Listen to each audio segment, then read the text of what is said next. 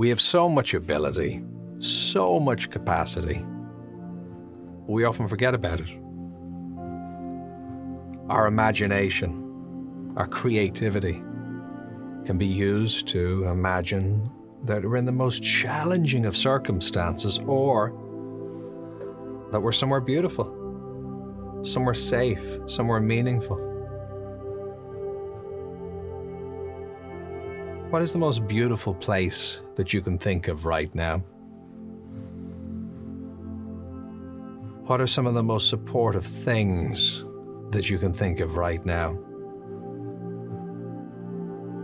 What's the most meaningful sense of connection with another person that you can imagine right now? And someone might say, but those things are just ideas, they're imaginary. But so are many of our concerns.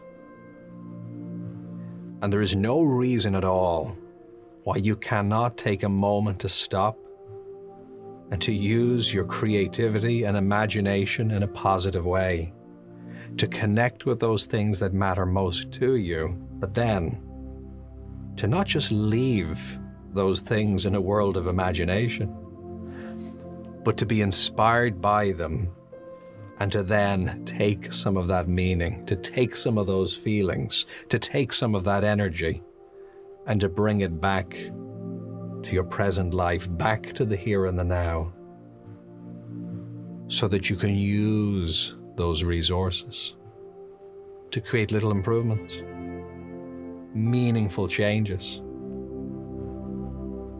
to feel a little bit differently in how you connect with other people.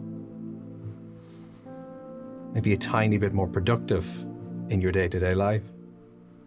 Maybe just a little bit more well within yourself.